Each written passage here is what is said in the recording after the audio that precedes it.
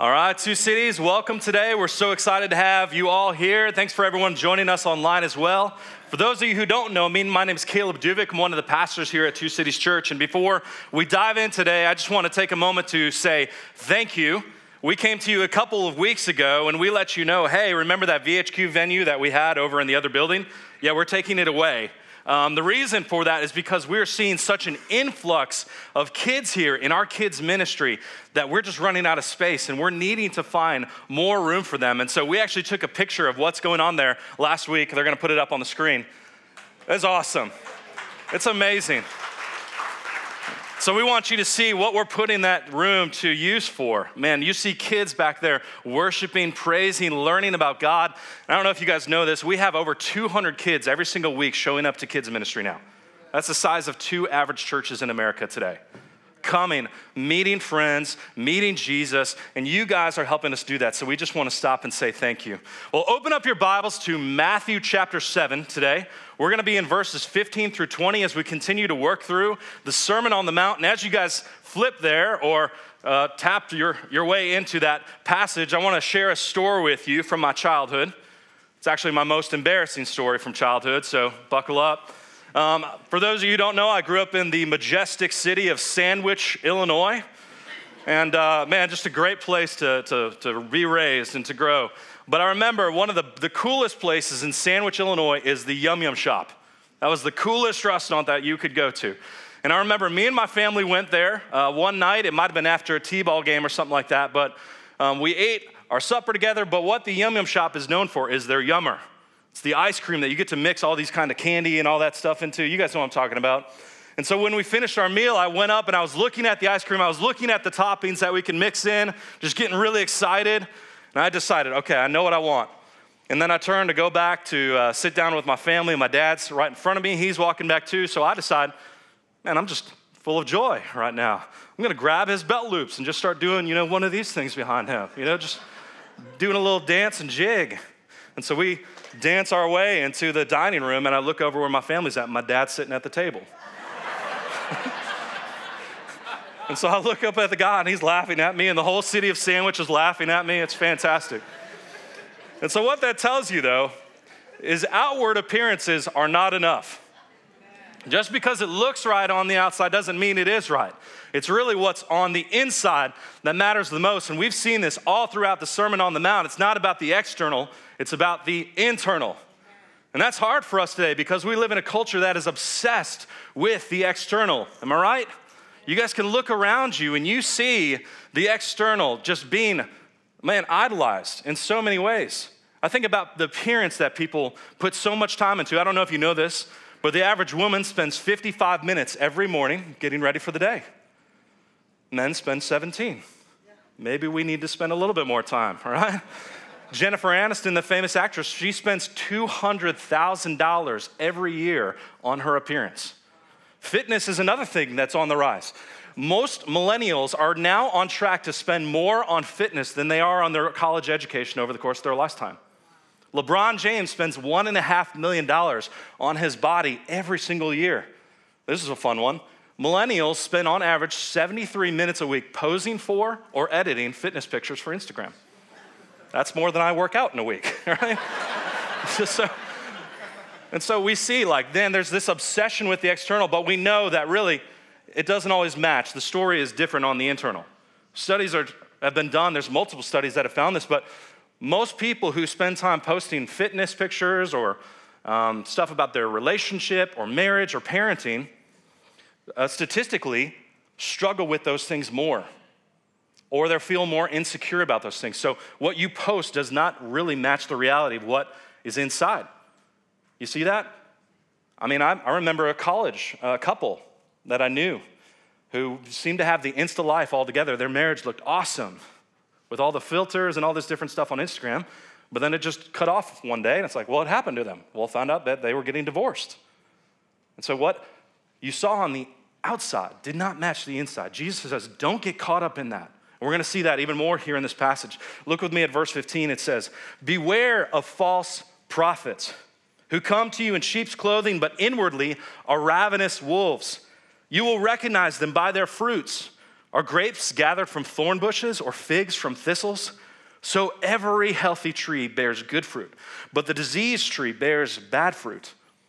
A healthy tree cannot bear bad fruit, nor can a diseased tree bear good fruit. Every tree that does not bear good fruit is cut down and thrown into the fire. Thus you will recognize them by their fruits. And so in this passage, Jesus is calling us, don't be deceived. Don't be deceived about the people that you are following or being influenced by. And don't be deceived about your own self. This passage is, for many of us, going to be a wake-up call, where Jesus is going to call you to examine, who are you really following? And what is true in your own life? And the big idea that you need to walk away with today is this: nothing proves your faith like your fruit. Nothing can prove your faith like your fruit. And so the first thing that we see Jesus calling us to in this passage is, number one, discern carefully the fruit in others' lives. We need to discern carefully the fruit in other people's lives. He says this in verse 15, beware false prophets who come to you in sheep's clothing, but inwardly are ravenous wolves. He's saying, look out for these false prophets. Jesus, John, Peter, Paul, all these apostles who write to us in the New Testament, almost every single one of them is telling us to look out for these false prophets. You're going to see this warning in almost every New Testament letter. And they say, they're going to come to you. They're not like Where's Waldo in Carmen, San Diego that don't want to be found. They're going to come to you where you live, learn, work, play, worship. They're going to come to you, and he says, beware them. Beware them. And that word's used in the present imperative. It says you're going to have to keep your guard up all of your life because it's always going to be happening. They're going to be coming to you constantly. And so as we try to understand this, perhaps one of the best places we can start is, what is a prophet? Because that might seem like an antiquated word to most of us. Like, we don't bring that up in normal, everyday conversation. Well, when we think about a prophet, they tend to do two things. They answer two questions. The first answer, or the first question that they answer is, number one, why is this happening? Why is this happening? And the second question that they answer is, what should you do about it? They're always answering those two questions. And so when you look at the Bible, you can see them answering the first question. Hey, here's what's wrong. Here's what went wrong. Here's why this is happening. You can see the biblical prophets saying, well, the reason that this has happened is because of your generational disobedience. Because you've gone after other idols. That's why this is happening to you in Scripture. But when you look at prophets in the world today, they're going to have something that might sound a little bit different. Hey, the reason you're experiencing this is because you're not doing it the right way. Or maybe you're not doing the right thing. Hey, maybe the reason you feel isolated and unloved and lonely is because you don't have X in your life. And so they're always trying to diagnose why this is happening to you, but then they always offer a solution to you. They offer, what should you do about it? Here's the antidote. And when we see prophets saying in the Bible is, listen, repent. The antidote is repenting, turning back to God, following him again. But what we often hear in the world today is something different. Hey, you need to start doing this. You need to buy this thing. You need to look more like this kind of person. You need to adopt this kind of lifestyle. And that's going to answer it for you. You see, false prophets are often going to have the first question wrong. Maybe sometimes they get it right. Maybe it's biblical. But every single time, they are going to be pointing you to something, some answer that is not what God intended for us. They're always going to be pointing us away from Christ. But true prophets will always go back to the Scripture and say, what does God say? Here's where the problem is. And always, true prophets will point us to the answer, which is Jesus Christ. And so we need to be able to learn and see what people are saying. That's going to help us recognize who is true and who is false. And we're going to run into two types of false prophets in the world today. Two types. The first one that you're going to run into is secular false prophets. Okay, when I say secular, that means false prophets who are simply just outside of the church. They're going to be outside of the church. And so what are these secular false prophets going to look like? Well, a quote that I found helpful this past week comes from Charlie Jones. He's a motivational speaker. He says this, and I think it applies well to help us diagnosing this. He says, 5 years from now, you will be the same person that you are today, except for the people that you meet and the books that you read. You can take that. What he's saying is that we are all influenced by people and things. And so let's start with people. Some of the false prophets, secular, that you're going to run into are the people in your life. Maybe that's the people that you are inviting into your friend circle. Maybe for students, that's your teacher, that's your professor. Maybe that's someone that you're trying to build a relationship with. They're gonna have an impact on who you are. They influence you. But you can also take books, like he said, or maybe modernize that a little bit more. Maybe that's the podcast you listen to. Maybe it's your social media feed. Maybe it's the streaming services that you partake in. Every single one of those people or things is gonna come to you with a narrative, their own version of what's wrong in the world today and what's the answer. That can be implicit, that can be explicit. Maybe it's coming right out and saying what it is, or they're showing you a vision of what can be, and it's saying, follow this, do this. It draws us in. And the 3 questions you have to ask, I think this is really helpful. If you want to really truly diagnose who are those false prophets, secular false prophets in your life, ask yourself these 3 questions. Maybe write them down. Number 1 is, who is shaping and influencing me? Think about that. Who is shaping and influencing me? The second question is, how are they shaping and influencing me? What kind of things are they stirring up within me? What's changing about me because I am following them? And the third question you should ask is, should they be shaping and influencing me? Because if you truly ask those first 2 questions, you're gonna maybe hear some things you don't like. It's gonna help you diagnose, should this person be the kind of person that I'm following because of what they're producing in my life? Now, some of you might sit back and that's not me. No one puts thoughts into my own head that I don't want there. Well, the truth is you're a fool, all right?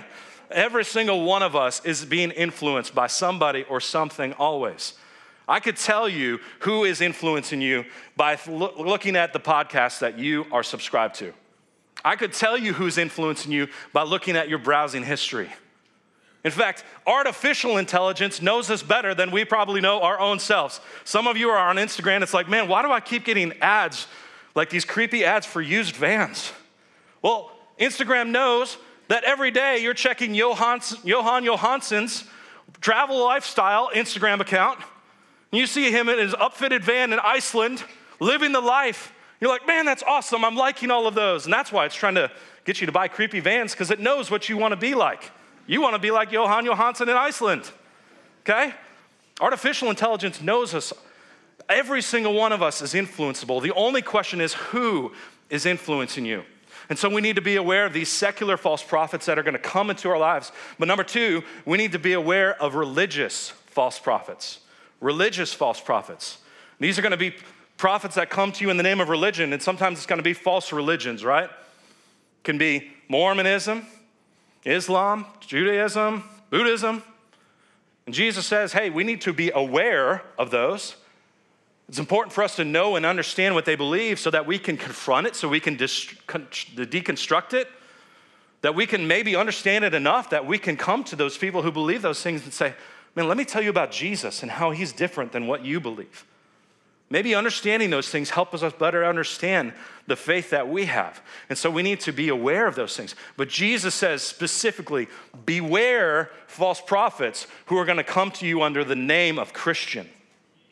False prophets who come to you under the Christian mantle, because those ones are incredibly dangerous. He says they're like wolves coming amongst you like sheep. He says this, they're going to come to you in sheep's clothing, but inwardly are going to be ravenous wolves. You see, these false prophets that come under the name of Christ, they're going to look, seem, and feel like everyone else. They're going to seem harmless, and they're going to seem good, but really inwardly, they are dangerous. Why don't we recognize these false prophets, these wolves? Well, it's often because we're looking in the wrong place. Too often we get wrapped up in their buildings or their audiences, their followings. Hey, this person is writing a book under a Christian publisher, so they must be good. Man, they've got all the appearances. Maybe they're advising, national leaders when it comes to the faith. And so they seem like they've got it all together on the outside. You see, false prophets are not scary. They smile, right? And so we have to be aware that we are often looking at the wrong things when we're trying to discern who is a false prophet. And they're going to come to us in the big C church and in the little C church. They're going to be out there proclaiming the name of Christ. They're going to be called pastor, president, founder. They're going to be overseeing churches, ministries, and schools. They may use the name Christ. They may use all the right language, but oftentimes they're giving you something far less than the truth. Maybe they're giving you half the truth or partial truth, which is not the real truth, right? When they preach, they're not using their Bibles. They're talking about their experiences or their thoughts or what God has said to them. And they're also going to be in the Little C Church. 2 cities. Unfortunately, this is true for us. We're going to have false prophets. We're going to have wolves in our own midst. They're going to look like real members. They're going to look like they're all-stars when it comes here. But we have to be discerning. We have to be aware. And they're going to come to you, and they're going to have big errors, and they're going to have little errors. Some of those big errors, those are a grace from God because they're apparent right away. We're like, okay, that ain't right. So when you go into a prayer meeting and someone starts praying, Mother God, we come to you. When you're like, I'm going to leave. Okay. Some of those big errors are nice because it's very apparent. But a lot of times they're going to come with little errors. They're going to seem insignificant. They're going to be easy to overlook. But one of the things we know about little errors is that they tend to lead to big errors over time. It's a slippery slope. I think one of the best examples I've seen in my lifetime is Rob Bell. Rob Bell was a pastor in Michigan. He was labeled the next Billy Graham. How about that? But over time, as you listen to him, you started to see him undermining the authority of Scripture. Not long after that, he comes out with a book that says, I believe everybody gets to go to heaven. And then even more comes out of saying, man, just not in line with Scripture, not in line with the gospel, walking more and more away from that and leading all kinds of people with him. Charles Spurgeon, he said this about little errors. Satan knows that we would never consent to give up the wheel of the gospel chariot, and therefore in his craftiness, he only asks for the linchpins to be handed over to him. When we give her those linchpins, it's more and more easy for that wheel to completely fall off. And so, how will we know who to follow and not to follow? Well, Jesus is very helpful. He doesn't just leave us there. He says, here's what you need to look for. He says in verse 16, you will recognize them by their fruits. Some of you are like, what are fruits? What are these fruits you speak of? Well, it's what your wife keeps trying to get you to eat, okay? No, he's talking about something different here. He says, are grapes gathered from thorn bushes or figs from thistles? Back in college, one of my best friends, his name was John Damery. He studied horticulture. That's like plants and those kind of things. And I remember, just because he's learning all this stuff, whenever we're walking around or we go different places, I'm like, hey, John, what is that? What's that tree? What's that bush there? And he amazed me because he always knew what those are. And I'm like, I have no clue. I'm looking at the branches. I'm looking at the leaves. I'm like, man, I can't tell what this is. And at some point, he's like, Caleb, one of the most helpful things you could probably do is just start looking at, like, is there fruit? Or is there, like, seeds that kind of set it apart? That may be one of the best ways that you can do that. And so I remember walking along someday, and I'm like, hey, John, what's that tree? He's like, go look. I was like, okay. Oh, look, there's cherries on it. Oh, this is some kind of cherry tree. Awesome. I understand that. And that's what we're going to have to do is learn how to recognize fruits. Not all of us are going to have a John Damery in our life that's going to be able to walk along with us and help us recognize these false prophets. And so we're going to have to learn how to read the fruit, to look at them, to see what's a fruit and what's actually a facade, okay? And so I want to give you 4 helpful principles for what it looks like to discern fruit in people's lives. 4 different things that are going to help you discern the fruit in people's lives. Number 1, it takes time to discern fruit. Oftentimes, it's going to take time to discern what that fruit is. Sometimes you walk up to a tree and it's like, boom, apple tree. I got that one. And then other times you're going to walk up, it's like, man, it's not clear.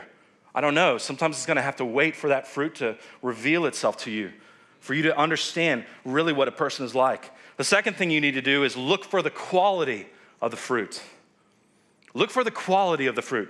Jesus says in verse 17, so every healthy tree bears good fruit, but the diseased tree bears bad fruit. Listen, Jesus doesn't tell us to look at the size of the fruit.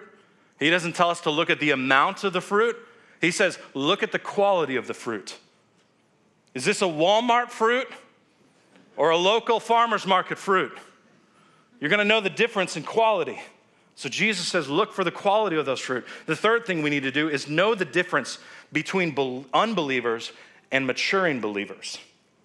Know the difference between unbelievers and maturing believers, because sometimes you're going to be looking at someone and they're going to be a spiritual infant or a spiritual child.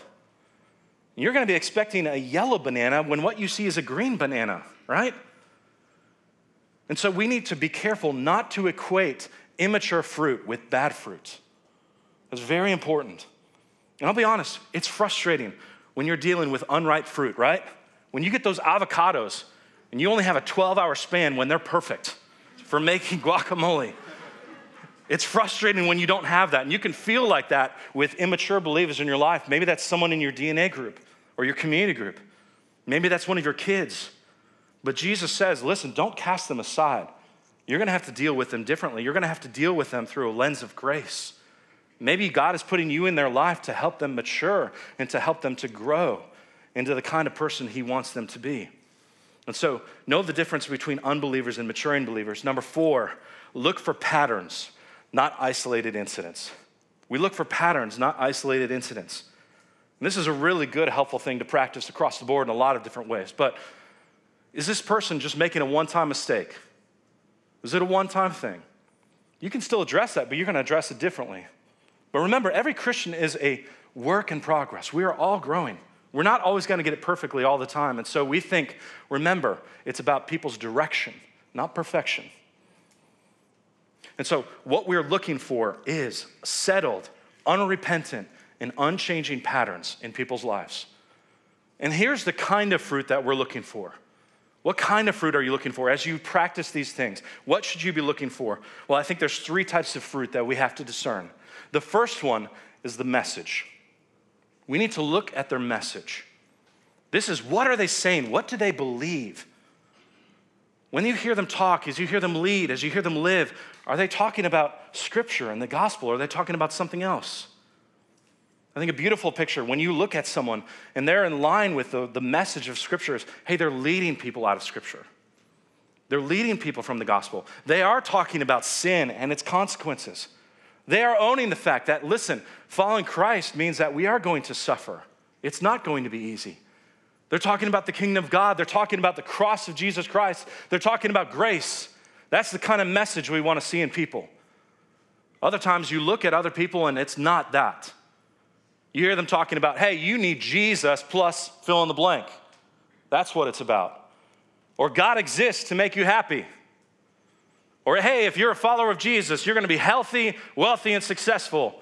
Or maybe they believe that God loves giving his people power and influence in their country, and that's why we're here. Or maybe they see Jesus as this benevolent person looking down from heaven on all these people and saying, who am I to judge? Who am I to judge? We look at people's message because it really shows us where they're at in their hearts. Number 2, we don't just look at the message, we look at the man. Or the women, right? We look at their character, what's inside them, who are they, and what do they do? You know, on a positive side of thing, when we look at the person, do we get a glimpse of Jesus whenever we look in their life? Again, not perfection, but direction. Are they looking like Jesus? When we look at the different spheres of their life, do we see them growing in humility and serving people? Are they growing in holiness? That's a picture of a man or woman who's following after God. Or when we look at their life, do we see someone like the congressman who's calling out the governor for sexual harassment and then a week later gets called out for the exact same thing, right? Or maybe it's the person who's leading all kinds of women on her blog, telling them and giving them all kinds of marriage advice, while at the same exact time, she's separating from her husband and getting divorced. Or maybe it's the pastor who's preaching grace and patience while at the same time he goes home and is a tyrant to his wife and children. We have to understand what's at the heart of a person. Who are they as a man or as a woman? And so we look at the message, the man, and lastly, we look at their ministry. What are they producing? What are they multiplying? What do their followers look like, if they have any? You know, on the good side of things, maybe you have a pastor or a ministry leader who's pouring into and investing people who are loving Christ and going hard after him.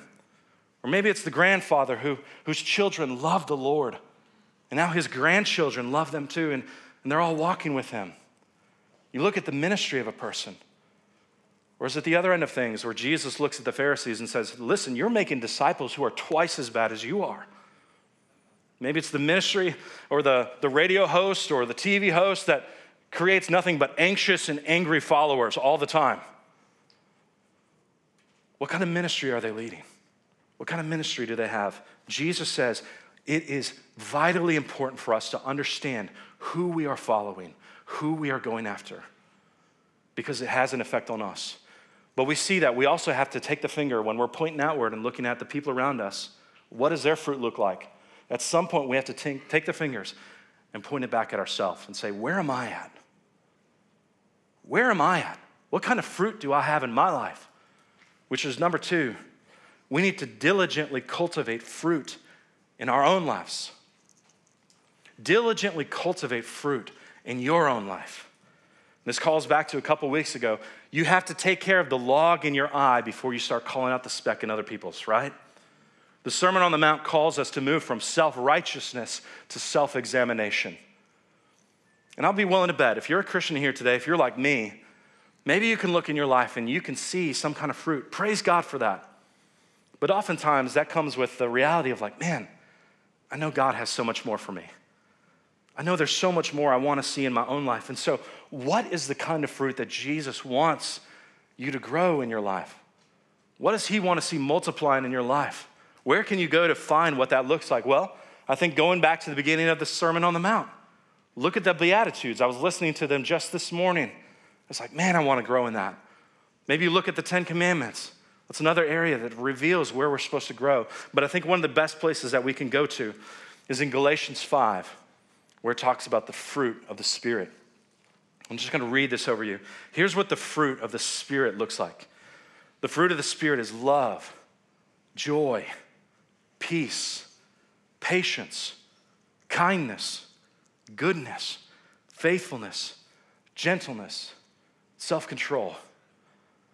That's what God wants to produce in your life as a Christian. But you need to see, is this something that we manufacture on our own? No.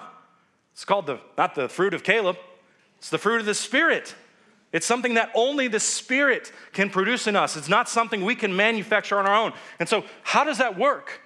How do we allow the Spirit to grow that in us? Well, I think it's simply putting ourselves in places in our lives that invites the Holy Spirit in and gives him freedom to be able to work and cultivate those things in our hearts and in our lives. And so what are those spaces look like? What's that soil that we need to plant ourselves in as trees? Well, I think it's something as simple as spiritual disciplines. Disciplines are things that we do routinely, often, that they become automatic in our lives, but they're spiritual in nature.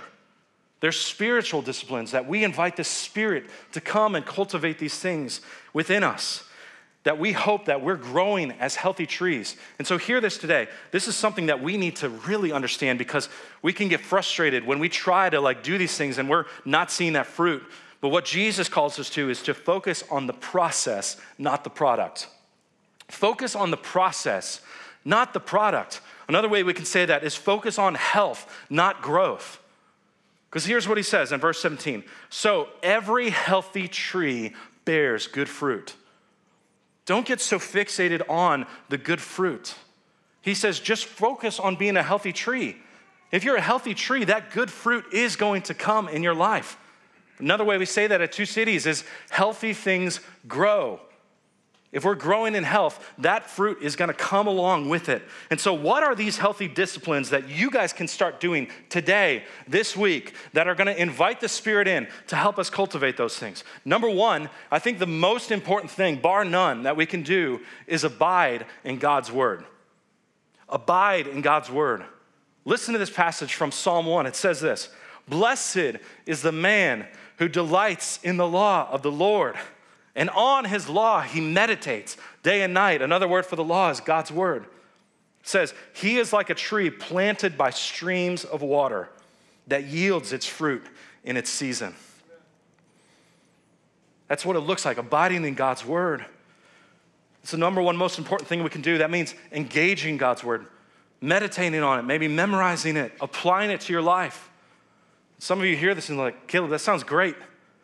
I've been trying that. It's not working for me. You have to hear what it says here. It says, listen, if you do this, it's going to yield its fruit in its season. Maybe it's not always gonna be immediate and automatic right away whenever you do this. Sometimes we have to wait for a season for it to come. It's like bamboo. I don't know if you guys know much about bamboo, but when you plant bamboo, it looks like nothing is happening for 5 years. 5 years. But what it's doing over those 5 years is it's developing intricate root systems. And after that 5 years, in a matter of 6 weeks, it shoots up 90 feet in the air. And that's what some of your guys' time in the Word is gonna look like. It's gonna feel like years of waiting, but after doing it dutifully, knowing and trusting that the Lord is gonna use it, you're gonna see it shoot up in your life. You're gonna see fruit growing. And so we need to be diligent. We need to dedicate ourselves to it and trust the process that the Lord has given us to grow that fruit. Another thing that we use is prayer. Prayer is a response to that time we engage in Scripture. We say here that prayer is Scripture fed. We come out of that. It's a dialogue that we have with God, and any healthy relationship requires dialogue with one another. The psychiatrist I've found helpful over the years, he says that couples need to spend 90 minutes each week connecting with one another, talking, dialoguing. In a way, it connects their stories together with one another and creates healthy couples. What if we looked at our relationship with God the same way?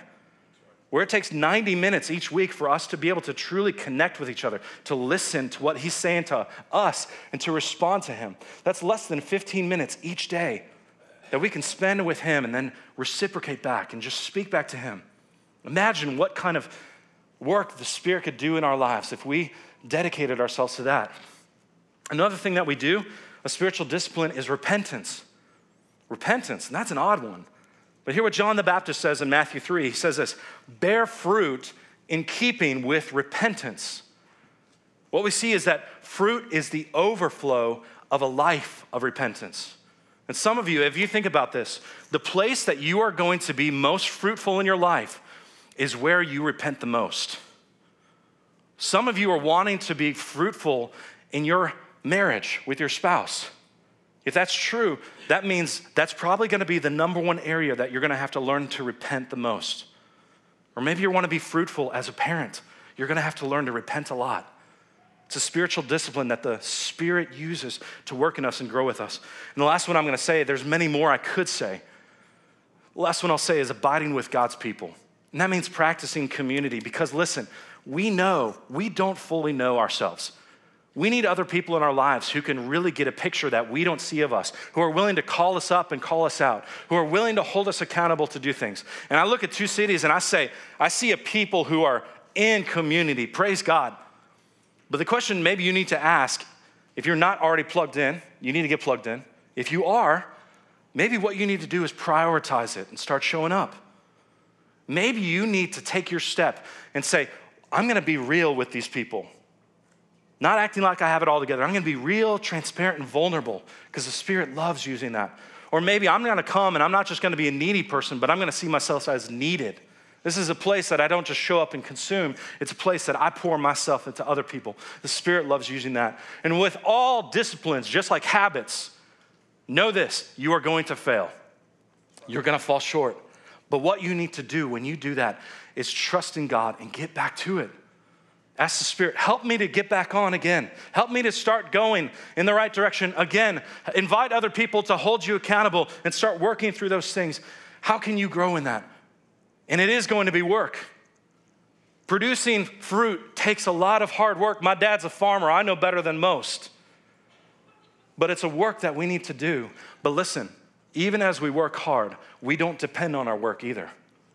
And that leads us to the third thing that Jesus needs us to see is we don't depend on our own works. Number 3, we depend continually on the fruit of Christ's life. We need to depend continually on the fruit of Christ's life. Because the thing that we need to beware more than false prophets is being false disciples. That's the most important thing that we need to hear today. Verse 17, he says, so every healthy tree bears good fruit, but the diseased tree bears bad fruit. A healthy tree cannot bear bad fruit, nor can a diseased tree bear good fruit. And here's the sad reality that I have to talk about today. Some of you think that you are followers of Jesus, but if you were to look honestly in your own life, you have nothing but bad or diseased fruit in your life. You have no evidence of a saving faith in your life. And some of you are very good at picking apart the bad fruit in other people's lives, but have a very hard time turning the finger back in and doing that for yourself. Some of you have all this kind of bad fruit and you just try to rationalize it or make excuses for it. Well, hey, this is the fruit that was handed to me. I can't do anything about that. Or I know I've got bad fruit, but look at this guy. His is way worse than mine. And so you try to rationalize it. Others of you, you try to ignore it or practice willful blindness. You've got rotting, diseased fruit in the corner of your kitchen, and you're just ignoring it, hoping that somebody else takes care of it or that it will simply go away. And that's what we're acting like with our life. And the sad thing is, if all that you have is bad fruit, then there is only one conclusion. You are a diseased tree. You're a diseased tree. And Jesus has a sobering message for you today. Verse 19 says, every tree that does not bear good fruit is cut down and thrown into the fire. And you need to hear this today. Jesus is speaking about the reality of hell. And the reality is that there are many people who are proclaiming to be followers of Christ who are far from him. And we know that there's only one thing that happens with people like that. The only thing that is awaiting them is eternal separation from God in eternal darkness, eternal death. Now, some of you are not happy right now that I'm talking about hell. Some of you are not happy that Jesus talks about it, and he talks about it a lot. But what I need you to know today is that hopefully I and Jesus are lovingly pointing something out to you because we care about you enough to say something. I don't want that for you. Jesus does not want that for you, and that's why he talks about it. And so, man, some of you need to consider truly, is this me? Is this me? And I know that there are some people here today watching online that this is true because the city that we live in is filled with religiously lost people, people who think they are alive in Jesus Christ but are dead in their sins. And if that's you, the question I want you to ask is, what should I do about it then? What should I do about it? And Jesus lovingly gives you the answer to this. In John 15, he says this, abide in me and I in you. As the branch cannot bear fruit by itself unless it abides in the vine, neither can you unless you abide in me. I am the vine, you are the branches. Whoever abides in me and I in him, he it is that bears much fruit. For apart from me, you can do nothing. You see, bearing fruit requires us to abide in Jesus. And Jesus is inviting you, if you are not a Christian, Jesus is inviting you to stop depending on your own fruit for salvation. Because what some of you are doing is what Paul Tripp calls fruit stapling. Here's what Paul Tripp says. He says, if a tree produces bad apples year after year, there is something drastically wrong with the system down to its roots. I won't solve the problem by stapling new apples on the branches. They also will rot because they are not attached to a life-giving root system. And next spring, I will have the same problem again. I will not see a new crop of healthy apples because my solution has not gone to the heart of the problem. If the tree's root remains unchanged, it will never produce good apples. The point is, much of what we try to produce growth and change in our lives and others is simply no more than fruit stapling. It attempts to change the apples for apples without examining the heart, the root behind the behavior. Some of you are just not attached to the vine. You're not attached to the root. You keep trying to staple fruit in your life, trying to convince yourself that you are the real deal. And I know, as you do that, some of you are feeling exhausted because you feel like you can never keep up. You feel like you can keep up the charade. Some of you are terrified because it's like, what does someone think if they found out the real me? That I'm just trying to make it look like I'm here. You know, if you had to earn God's favor based on your own works, you will never have enough fruit to be able to do that. And Jesus is saying lovingly to you, you don't have to do that anymore. Abide in me. Jesus says the same thing to Christians. You know, sometimes Christians, we can be attached to the root, be attached to the vine. But we often in our life, as we try to live out God's calling for our lives, we're not tapping into that vine. We're still trying to do it in our own power, in our own strength. Jesus says, stop trying to do that. Let me give you an example of what that looks like. I could come up here today and preach a sermon to you. I can take all my wisdom and knowledge, the things I've gained over the year, and slap it together, get up here and say it to you. And it could work, but I guarantee you that sermon would not have the same power as it would if I had poured myself into Christ over this week, invited him into the process, said, would you speak through me? Would you change my life first before I ask anybody else to do the same? There's going to be so much more power in that sermon. It's the same for you when you think about your relationships or serving, being on mission, being generous. Jesus is saying, invite me into that. Abide with me, rest in me, spend time with me, and I am going to produce a fruit in you that you could never produce on your own. That's his invitation for us today. And we know that we can love and trust him because Jesus is the ultimate fruit bearer. Is he not?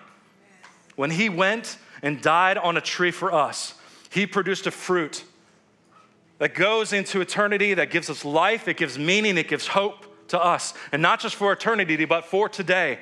Some of you are here today and you are in a season when you don't feel like you are bearing the fruit that you wish you could. But we know that sometimes the gardener prunes us, feels painful, and it's not fun, but it knows that Jesus is doing a work in our life so that we can be more fruitful in seasons to come. And so trust in him.